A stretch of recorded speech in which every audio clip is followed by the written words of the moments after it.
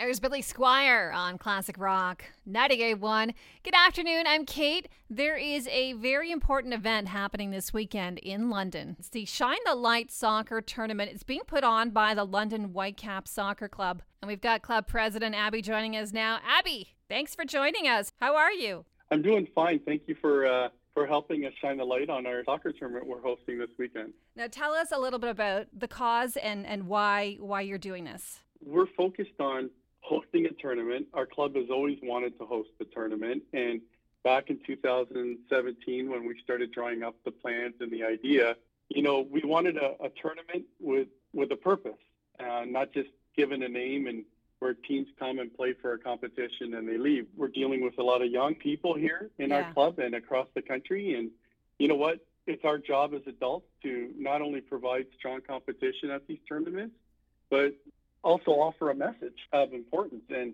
something that affects every one of our communities. And we chose the London Abused Women's Centre simply because it's a very, very important cause, and there's more public noticing the role it plays in the community. Yeah, you're so right. The London Abused Women's Centre, for those that don't know, provide women and girls immediate access to services they need for girls and for women. And, you hate to say that girls 12 and up could be looking at using something like this, but it's there for them if they need it, and it's absolutely a necessity to have. Yeah, and it is, and I'll tell you something. I mean, our messaging is, hey, let's start it young.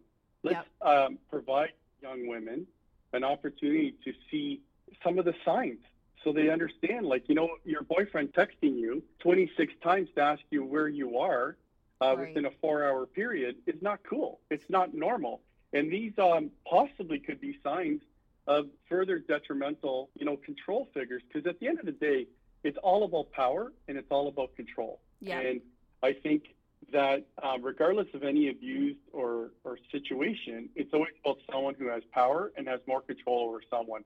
And I think it's important that young women, through sport, gain this confidence and say, hey, you know what? I'm done. I'm not going to be around you if this continues, exactly. Or I'm just not going to be around you at all, right? And I think that the power of sport, Kate, really brings in and ties it in very well, because sport provides a lot of teamwork. It provides a lot of confidence. Yeah. It strengthens your awareness on depending on others, and I think it just ties us together. And I think just the fact, the education that they're getting, and the fact that you're empowering them by the knowledge that there is, this does happen and there is help and it doesn't have to happen is a great message to send out to these young kids. Yeah, and I think so too. And at some point too, at this moment, Kate, this is an all-girls tournament. Yeah. And we will roll it out to boys in the next, 2-3 years. Our goal was a 5-year plan to then introduce boys to the tournament, because the truth is, as much as we need to educate young women, we need to educate the men. Absolutely. And so these boys understand, you know what? Who cares where your girlfriend is right now? She's with her friends. She's with her family.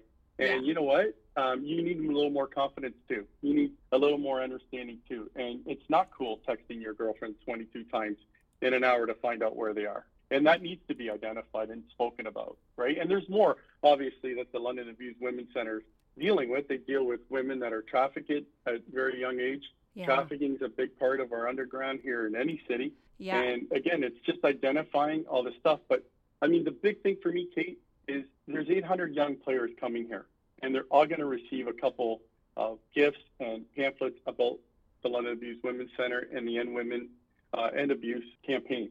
And even if one or two of them go back and talk to their friends, and there's going to be a percentage that, hey, where were you this weekend? Oh, I was in London. Oh, we were at the Shine the Light soccer tournament. Oh, why is it called Shine the Light? And that conversation begins for all of us, both the Abused Women's Centre and us at Whitecaps London. Just the conversation, the awareness is huge. Absolutely.